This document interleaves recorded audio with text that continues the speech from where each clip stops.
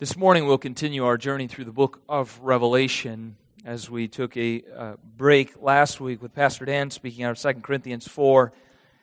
And this week we'll pick right back up as we continue our journey as a body working our way through the book of Revelation. We are in chapter 12 in the final scene of chapter 12 in the book of Revelation.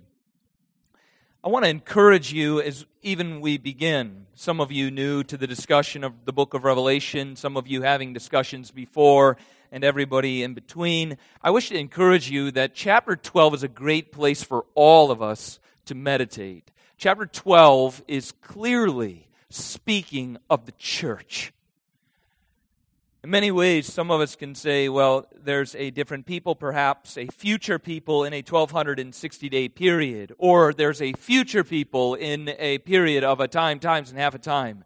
And I won't continue to belabor that point with you, as some of you have been here before, and we have dealt with that specifically. But I do wish to encourage each of you again this morning.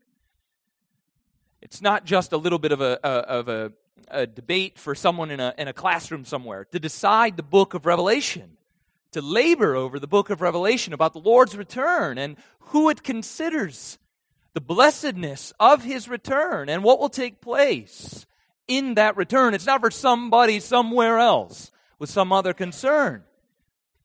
If we begin to mishandle the book of Revelation, we do so to our own peril. If we withdraw from the book of Revelation and we say, oh, it's just too hard, there's too much going on, it's for somebody else anyway, we hurt our own walk with the Lord by not laboring intensively, as best as we are able, some more robustly than others, granted, but all of us, by the power of the Spirit, will learn God's Word. And it's not, I'm begging you,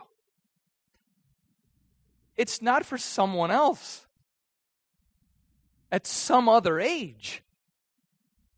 It's to the church of Jesus Christ.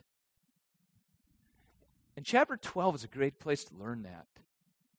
It's so clearly evident that the book of Revelation in chapter 12 is dealing with the realities of the ministry of Jesus. You remember that. We've already been there. The woman Israel gave birth to a male child. He was caught up to God before the dragon could eat him. All of us working through that imagery. Even if we're not the most robust students, we can all look upon the first century and say, well, I have some vague notion through that imagery who that has referent to. It's got to be Jesus and His work. And His resurrection, and the victory that He brought. To who? We ask. To the church of all ages. Who is the woman but the church of Jesus Christ? Who is being nourished today in this time of trial and tribulation? Church of Jesus Christ. You and me. How are we being nourished?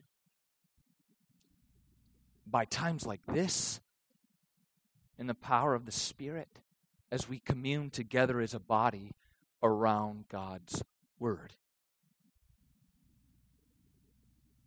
There are three major scenes in the book in the chapter 12, three major scenes. We've already covered one. I just briefly referenced it to you of the woman, the child, and the dragon.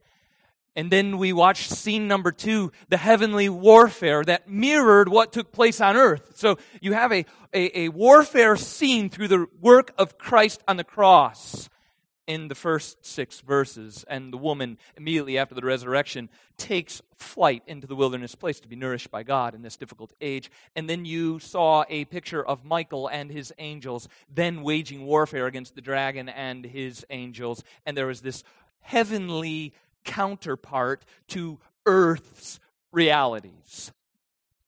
2 scenes. Earth and heaven's counterpart. We have come to the third and final scene. The kind of outcome, as it were, to the scenes that we have already beheld. the victory of Christ in the resurrection and the result that then will follow to you. The church as a result of Christ's resurrection. The final scene that you're about to walk through with me for the next few moments is essentially a picture of an already defeated foe who knows his time is short and he's been shut out of the heavenly place of accusation. He lost his accusatory powers. For those of you who are not with us, that is a rehearsal of scene number 2 in the heavenly warfare that took place to symbolize or counterpart the earth's realities. The ultimate outcome for Satan, as we will get to in just briefly in one moment, is he lost his ability to accuse the brethren. Why? How is it in your life that Satan has lost his ability to accuse you? Is it because you no longer commit sin? Of course not. You do and will. So why are you not able to be accused and found guilty in the court of God? Because of scene 1, the work and ministry of the Lord Jesus Christ. And you have at one moment in your life, and if you have not yet, I trust through this text, I will plead with you to do so now. You've repented of your sin. That which your conscience accuses you of every day. You have listened to it. The prodding of the Spirit that has gone forth. You've heard the call of Christ. You've realized your guilt. You have sought refuge in His name alone. Asked for free forgiveness. Received it. And so by pardon, become a new creature. No longer able to be accused. That's how. Notice what I didn't say. No longer sinning ever. No longer by that sin to be accused. This is the work of Christ, and it applies to you. As we consider the final, I don't know if any of you recall, but in my foggy memory, as I go back and I think of a final scene where someone is completely beat and it's clear. I mean, they're not getting out of this situation. I used to love Western movies. I'm a bit of a toy soldier anyway. I enjoy that imagery, those movies, the action scenes, the ideas. I'm just into it. Even as a little kid, I had a little, Western holster that I got some Western shop somewhere, and I was cowboy par excellence in my backyard, hour upon hour. So at some point on TV was a movie or a Western called Butch Cassidy and the Sundance Kid. If some of that offends you, I don't quite remember all of the contents, so hopefully there wasn't too much in there. Yet I do recall as they are captured in this moment, and they're not getting out, and it's over. Their run is done. Skin is caught. Last scene becomes this imagery, if I recall correctly, where bullets are coming through the building, right? And the authorities are prevailing upon this place, and they will get everybody inside. In other words, they know they've been defeated. And so, in a last-ditch effort with hundreds of armed people outside, one of the two I can't quite recall. Again, this is when I was wearing a Western belt still in my backyard. I don't do that now. At that time, drawing upon this imagery and memories, maybe I'll download the video now that I'm thinking of it now so clearly in my mind. Must need to see it again. One of the two then takes what he does have in these old 6-shooters and already shot, going to die. It's over. Says nonetheless, prop me up, open the door, and push me out. And in that last-ditch effort, I'll shoot every bullet that I got before I hit the ground and take as many as I can with me in my final attempt that I know I'm defeated. But I'll take one or two of them with me as I go. This is the image of Revelation 12. Satan is just like Butch or Cassidy's Sundance Kid, one of the two individuals. Prop me up and push me out. You're defeated. It's over. Christ has raised. He set loose the captives. I'm going to take as many as I can. I'm going to wage warfare upon them, and I'm going to burden them so heavily they'll despair of their own life. I'll create such a dark context for them they won't even know where their faith resides. I'll create such a twisted culture in which they must thrive and survive that they won't know up for down, left for right. I know I've been defeated, but prop me up and push me out. I'm going to take as many as I can. Of the ungodly, I'm going to harden as many hardened hearts to make it harder than it's been. To confuse and lie. To whisper deceit and bring about demise. This is your life in the church age, awaiting Christ's return. He knows that you wear white robes, blood-washed linens. He knows that. And woe to you, because he seeks to destroy you. This is chapter 12. If you would look at it with me as we jump into our text and walk through it for a few next moments, if you'll read along with me this sense of the defeated foe and his last desperate efforts in a warfare against Christ and his church. Beginning in verse 10, I will read down through 17, and we'll look at his last desperate efforts against Christ's church. And verse 10, and I heard a loud voice in heaven saying, now the salvation and the power and the kingdom of our God and the authority of Christ have come. For the accuser of our brothers has been thrown down, who accuses them day and night before our God. They have conquered him by the blood of the Lamb, by the word of their testimony. For they love not their lives even unto death.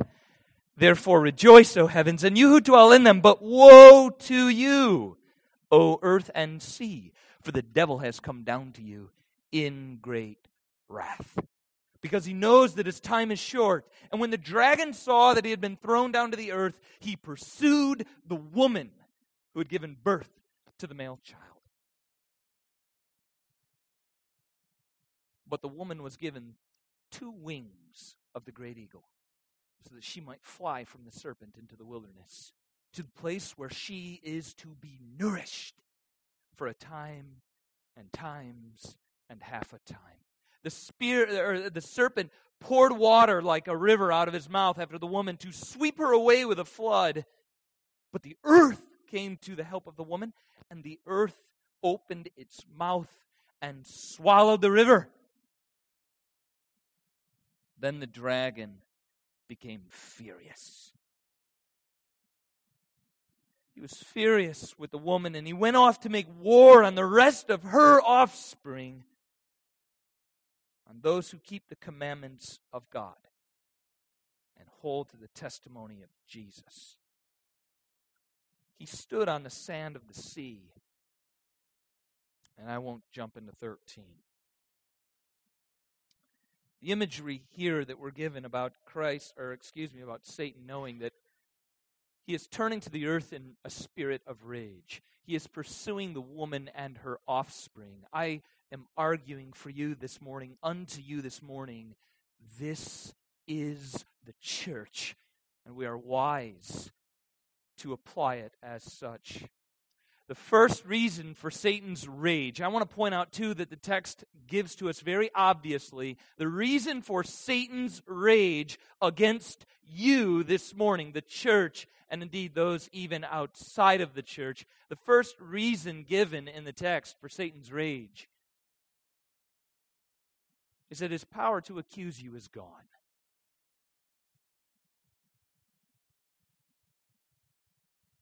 Verse 10 and 11 make that clear. I trust that you are laying hold of that it is the blood of Jesus Christ that prevailed for you when you received Him as Savior. And as a response, a result, Satan's accusation and power is gone. Look with me where we've already seen this in the book of Revelation. Turn with me to chapter 5.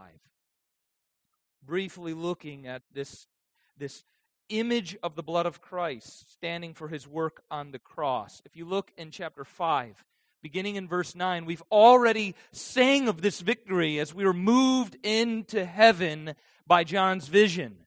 Chapter 5, verse 9. They sang a new song. And the content of this new song is centered on Jesus and His resurrection, His atoning work. Read with me if you'll look along. Worthy are you, talking to Christ, to take the scroll, to open its seals, for you were slain by your blood. You ransomed a people for God from every tribe and language and people and nation, and you have made them out of this atoning work, out of seeking them in your own flesh, becoming man, dwelling among us, living obediently, perfectly, sinlessly. He then shed His blood and made His people a kingdom, priests to our God, and they shall reign on the earth. These are the realities of Christ's atoning death. We are teaching this already in the 4 through 7s as we think this is a centerpiece in your life as a Christian, remembering the contents of this new song, singing it, knowing it, that when the accuser comes, you are able to respond by faith. That accusation cannot stick. There is a better plea that is made for me. The atoning work of Christ. We're teaching it. I asked my son about his time in 4 through 7. So I have a boy named Owen. For some of you might not know that. He is 5 years old, so he is right now currently in this middle room. So we have our nursery here, our middle room, 4 through 7s, and the 2 through 3 at the end down there. And each week it's nice as I see the labor and the work of our ministers, those who minister through teaching the children, how they labor and how they work to express truths just like this, not to just adults, but to the children. I ask my son quizzes and questions so that I can check in on the teachers to see if they're accurate or not. No, don't worry, I don't trust Owen's opinion. Many times he says he doesn't know what he learned. I don't blame you. No, but seriously, we do go over the content of his class time, and I ask him as he has been learning the centrality of the new song in his own life. He's still asking questions about it. No doubt he's simply 5 years old. Yet I ask him, Owen, what can wash away your sin?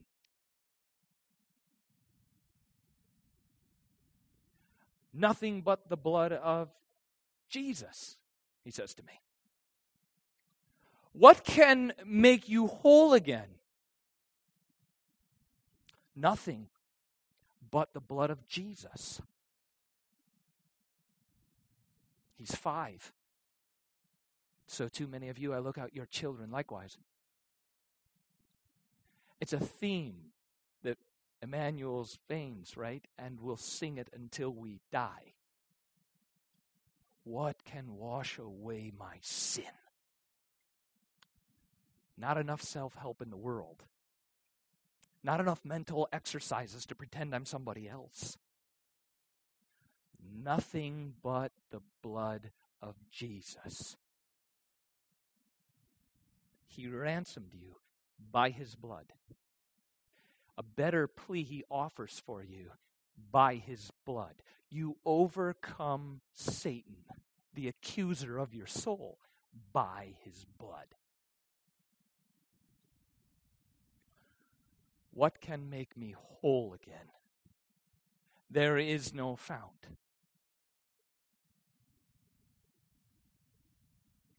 Nothing but the blood of Jesus. Some of you might have heard of the pastor Charles Haddon Spurgeon. He was an English pastor, and he spoke this way about the blood of Jesus Christ and the guilt of the sinner. He says, "The guilt of sin to your soul is gone.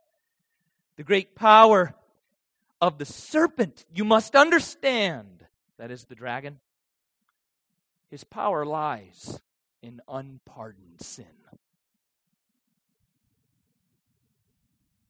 He cries to you, "I have made you guilty. I brought you in under the curse."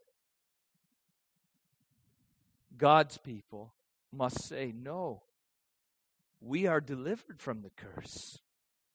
And we are now blessed children of the Most High." For God's people must say, "Blessed is the man whose transgressions are forgiven, whose sin is," you recall? "Covered." Blessed.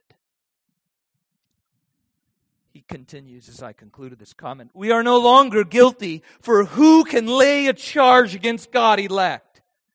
Since Christ has justified, who is that can condemn?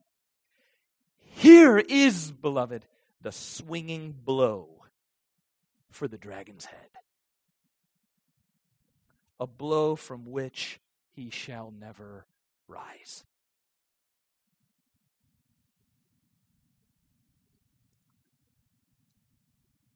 I must ask, lay upon your conscience through the preaching of God's word, are you washed in the blood? In the soul-cleansing blood of the Lamb? Are your garments sparkling? Are they white as snow? Quite simply, all of that to say, are they washed in the blood of the Lamb? There is no other fount. And I could go on and on as you're sewing all of the songs together in your mind. Yet, if one is true, that by faith in Christ I am cleansed, and I can shout back in Satan's face, no, when he comes accusing, then the opposite is also remaining true for those outside of the blood of the Lamb. The accusations will indeed stick. And they do. So as to die in this life and be raised, only to experience a second death. If it is true that those covered in the blood of Christ are washed pure, so too those outside of the gospel, the blood of Christ, you have not been cleansed. The accuser accuses, rightfully so, day and night.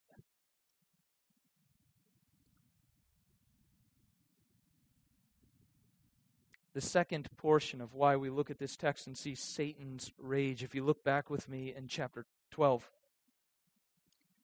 the reason for Satan's rage, number one, is his power of accusation is gone, and secondly, it's quite obvious. You have already probably put it together, verse 12. "Therefore rejoice, O heavens, those who have overcome by the blood, you who dwell in them. But woe to you, O earth and sea, for the devil has come down to you in great wrath, because here is his wrath. His rage is sure. He knows that his time is short." He knows that. There he is, the first image I began with you by way of introduction. He knows he is going to die, as it were. He knows his time is limited. The skin has been caught. So in a fierce attempt of rage, he turns against the church. Indeed, beyond the church, even unto the ungodly. That's one thing I think that is interesting, and we saw this earlier in chapter 9, and some of you were not able to be with us for that time, but I would encourage you as you read chapter 9 to look at Satan, that is the release of the angel of the bottomless pit, and then you see the locusts that then begin to swarm upon the earth. And then as one who is outside of Christ, feel like you have no room for him, and maybe you'll square with him later, as it were, look at the locust and the angel. Who is it that they're attacking and making their lives miserable? It's all who love them and participate with them.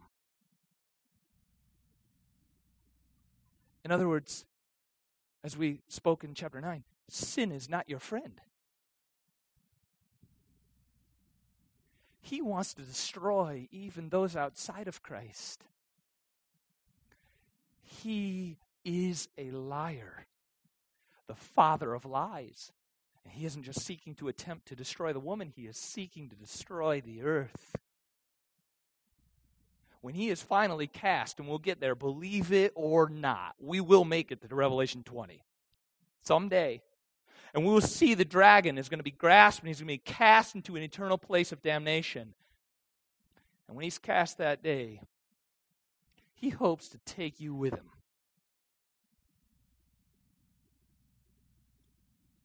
Sin is not your friend.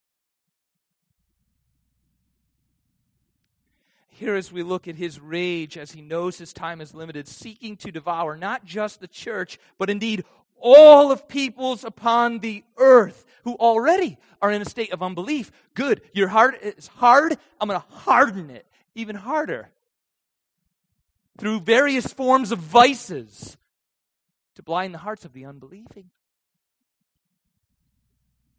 and to create fear in the minds of the church. We'll see that when we get to chapter 13. He knows his time is short. He knows he cannot win. He knows the time is near of Christ's ultimate consummation. In many ways, I hope it's not, well, if we need it, I hope it is a rebuke to us. He perhaps believes by faith more accurately and applies more literally, could I say, the words of Peter than perhaps the church. Look with me by what I mean by turning, if you would, in your Bibles to 2 Peter chapter 3. It's just a few pages back. I want to read for you what it seems clear with this idea of shortness and nearness, Satan's rage that we will, by Christ's blood, endure and overcome, but it will be difficult. And he understands this church age as but a brief moment in time. He knows the end is near. And Peter wants to encourage you this morning without thinking it's just going to continue. The earth is going to continue spinning just like it has always spun, and it's really never actually going to occur. Peter is encouraging you to not think like that. John, in the book of Revelation, in the very first 3 verses, tells you at the beginning of the book, don't think like that. Don't think it is what it is, and I'm going to wake up tomorrow, I'm going to go to work, I'm going to do my thing, just like generations after me. It's never going to actually draw near. Satan knows it already is near. The urgency on one side and the apathy upon Christ's church. May it not be so. Might we rise with a spirit of urgency for our families, for our own soul in the matter, and not by apathy drowned in sin. Peter says, do not be like that. Notice how in 2 Peter chapter 3, begin with reading along with me in verse 8. This is a word to you, Christian, in this church age. Do not overlook. Don't overlook it. Don't presume it. Don't move by it. There is an urgent attack that is upon you. Do not overlook this one fact, beloved, that with the Lord, one day is as 1,000 years. Don't be apathetic like the ungodly from verse 4, and you can look there earlier as he's contrasting the scoffers with the godly. be urgent, beloved. And 1,000 years is as one day. Don't overlook that. The Lord is not actually slow to fulfill His promise. And some are counting slowness. Those who say outside of faith, it's just going to go as it always has gone. Verse 4. But He says, don't be like that. God is patient toward you, not wishing that any should perish, but that all should reach repentance. But, beloved, the day of the Lord will come. It will come like a thief. Then the heavens will pass away with a roar, and the heavenly bodies will be burned up and dissolved. The earth and the works that are done on it will be exposed in that day. Since all of these things are thus to be dissolved. If it's true, what sort of people ought you to be in lives of holiness and godliness, waiting for and hastening the coming of the day of God, because of which the heavens will be set on fire, beloved, and they will be dissolved. The heavenly bodies will melt as they burn. But according to His promise, we are waiting for a new heaven and a new earth in which righteousness dwells. Therefore, beloved, since you are waiting for these, in this time of waiting, be diligent to be found by Him without spot and blemish and at peace. If we were to take that text, consider it from Revelation 12 and the satanic urgency as he turns to the earth to devour the woman, and he knows what? His time is near. Beloved, don't be living asleep. By faith, don't overlook that 1,000 years is a day with the Lord. He is actually not slow in what you're considering to be a really long, slow, and hard life. He is not slow, but He is kind, and He is patient, and He is calling you to holy lives as you await His coming. Let me ask you then, how are you doing on being diligent, Peter says, to be found holy and righteous as it is appearing? Right? Do you see that there? He said, since you're waiting for these realities, be careful to be found as you're waiting holy and righteous. Be careful. Satan knows the end is near. He is urgently seeking your destruction. Are you asleep? Or are you taking stock of your relationships? To care for one another and to love one another?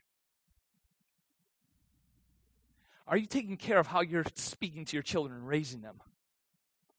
Are you laboring to put the Word of God before them and before yourself? Remember, growing in godliness isn't a miracle of mystery. It indeed is a miracle, but one by practice, like being here this morning. That wasn't some hidden mystery for growth in godliness. It was a concrete community God has given us to be together so that we can help one another be careful to be found holy and righteous at His appearing. Consider yet another godly discipline by grace, prayer. That's not more fairy dust. That's a concrete way of seeking the Lord. Or maybe we just don't pray because we don't think we're being sought. Let us come into conformity with Revelation 12. Woe to you! Satan seeks to devour you. Let me give you one more discipline. So we'd consider, how could I be careful to grow in this age? What about belonging to an organic community for word and sacrament and prayer? What about belonging also unto the Word, giving yourself to it? Does it have a place in our homes at all? Does it have a place in our own heart as we consider, Paul would say in Ephesians 6, what can you recall with me? What weapon is the Word of God? Ephesians 6.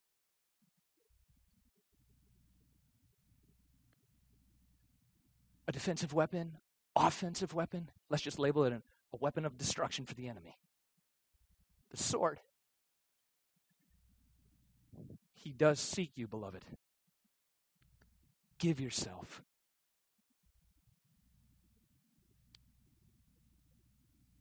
In verses 13 through 17, turn with me back in the text here as we kind of work our way through the next little portion here of our passage. John gives us a blow-for-blow account of Satan's destruction as he seeks to kill and destroy both the ungodly and the godly, the church and those outside of her.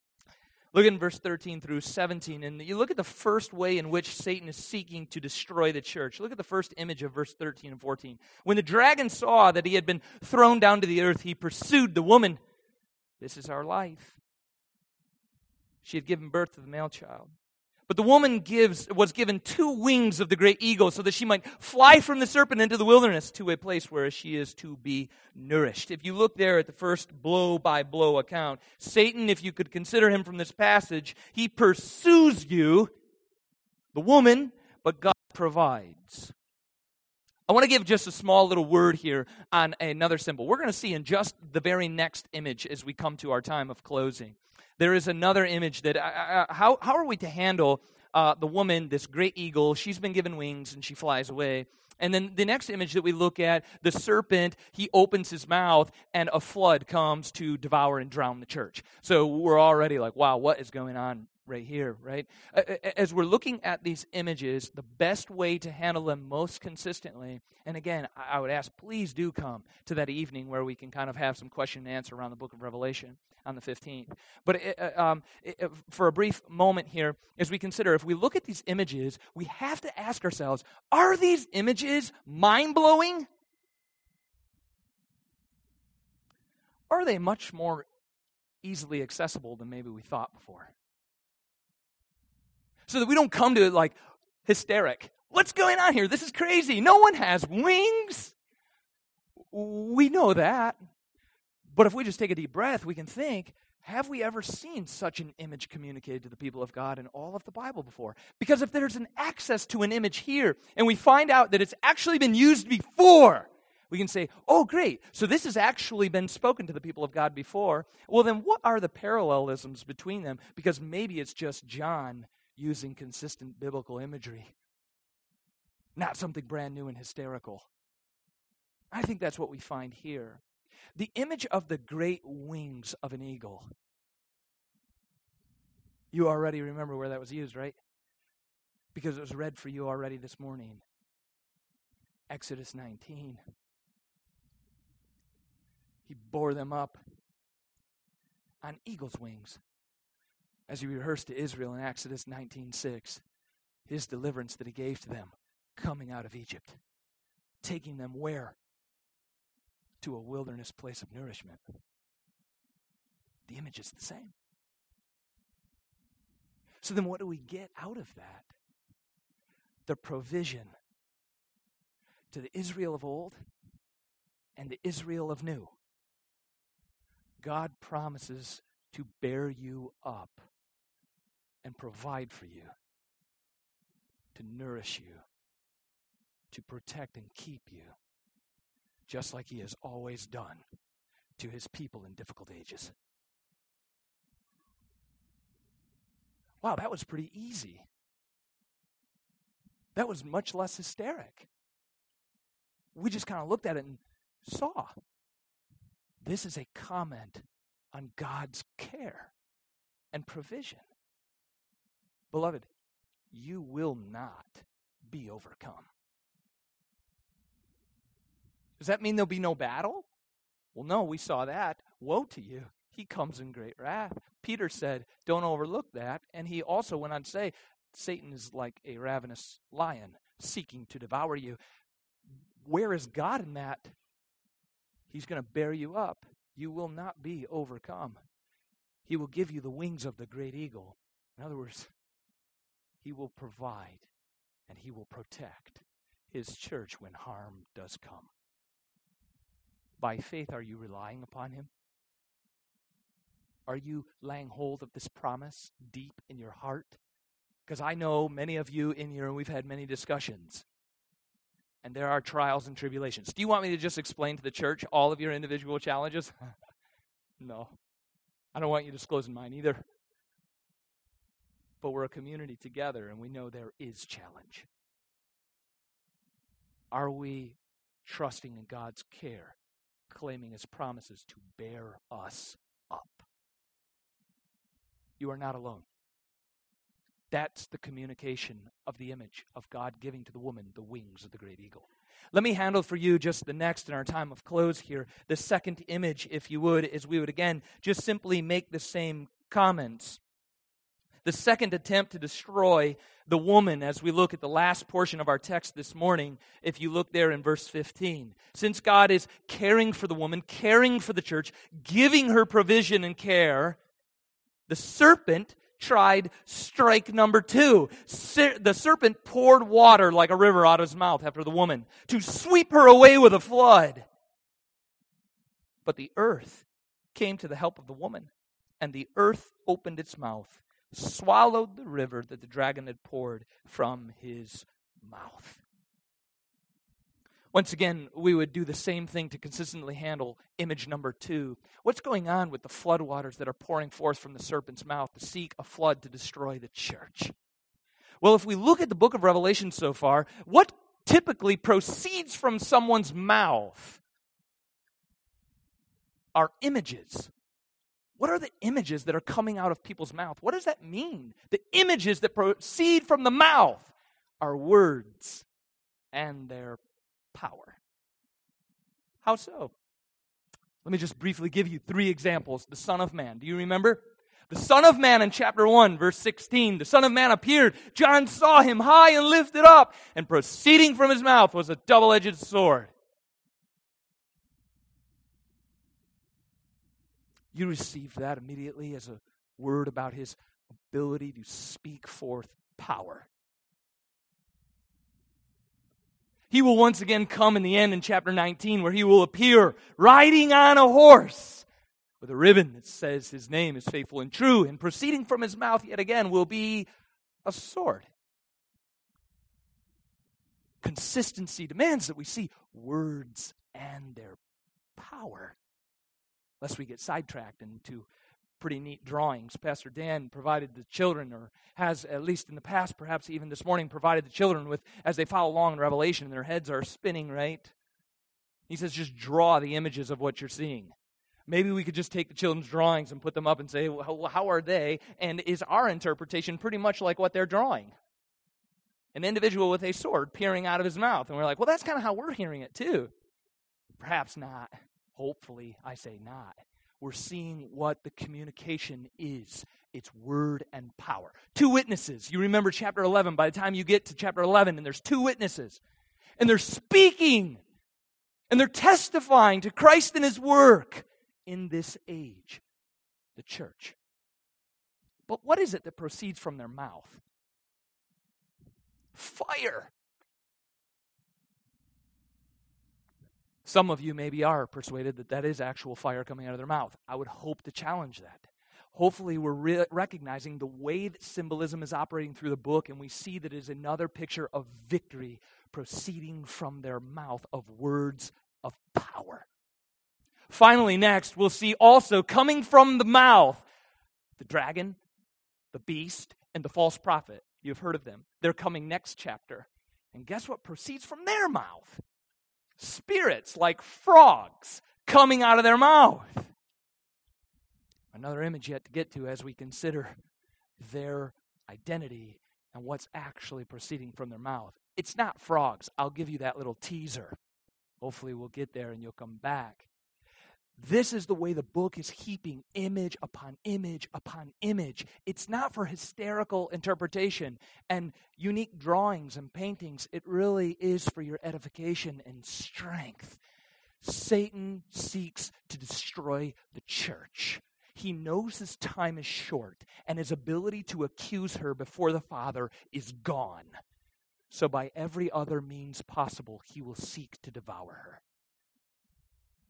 What is it that would proceed from the serpent's mouth that would work like a flood to wash the church away? Well, if you look earlier in the text, you'll see, I believe it's around verse 9, actually, I think it is verse 9, that Satan is characterized there in his functional capacity. What is he? The deceiver of the whole world. What type of flood would Satan seek to unleash upon the church? A flood of lies. Deceit. What form would these lies and this deceit come from? Waters that flow down Penn Avenue and wash us all away? Hopefully we're kind of taking a step back from that cliff. Consistent with the way he's already been introduced. False teaching, beloved. It's already occurred in the book of Revelation. For some of you who weren't able to be with us in the earliest portions as we addressed the letters to the churches. There in the church, there's false teaching taking place. And Jesus speaks about opening his mouth. Only this one isn't a flood consuming them. This one is a spitting of them out. Because of false teaching. He warns you, beloved. The deceiver of the whole world is seeking to destroy the church. And he is going to open up his mouth against her. And he's going to do so through false teaching and deceit. Is that going to happen just somewhere out there? Or is it happening already? Hopefully not right here. Satan seeks to destroy us through false teaching. Last image as I close with you. Simply the earth opening there and swallowing the flood. You say, what is the role of the earth there, opening up and swallowing this flood against the church? Well, you quite easily know it as the same events as Exodus, where the earth opens up in Exodus 15 and it swallows the Egyptians. So too, to the Israel of old, God will bear her up, and he did. And so too, to the Israel of this age, he will bear you up and care and provide for you, though Satan seeks to destroy you. Our final passage I will just read for you. If you would just stand with me and listen quietly to the reading of God's word as we close. The question is then, how then shall we live? How then shall we live in light of these realities? I give you one word of application as you leave this place. 2 words, I can't count. Fear not. That's how we leave this place. Fear not. I read for you from Isaiah 43. But now, thus says the Lord, he who created you, O Jacob, he who formed you, O Israel, fear not. For I have redeemed you. I have called you by name. You are mine. When you pass through the waters, I will be with you. And through the rivers, they will not overwhelm you. When you walk through the fire, you will not be burned. And the flame, it will not consume you. For I am the Lord your God. I am the Holy One of Israel. I am your Savior. I love you. Let us pray. Our God, I pray a word of power for the people of God, hearing the word of God. I pray that they will be strengthened to godly resolve and diligence to be found holy and blameless before you in this age as they give themselves to practical principle, word, prayer, fellowship, communion, that you, by your grace, through the Spirit, will transform them into strength. They won't feel overwhelmed, but they will recall, fear not. For you will carry us with the great wings of the eagle through trial and tribulation and distress. Thank you for this great word. Apply it to each soul here. In Christ Jesus' name I pray. Amen.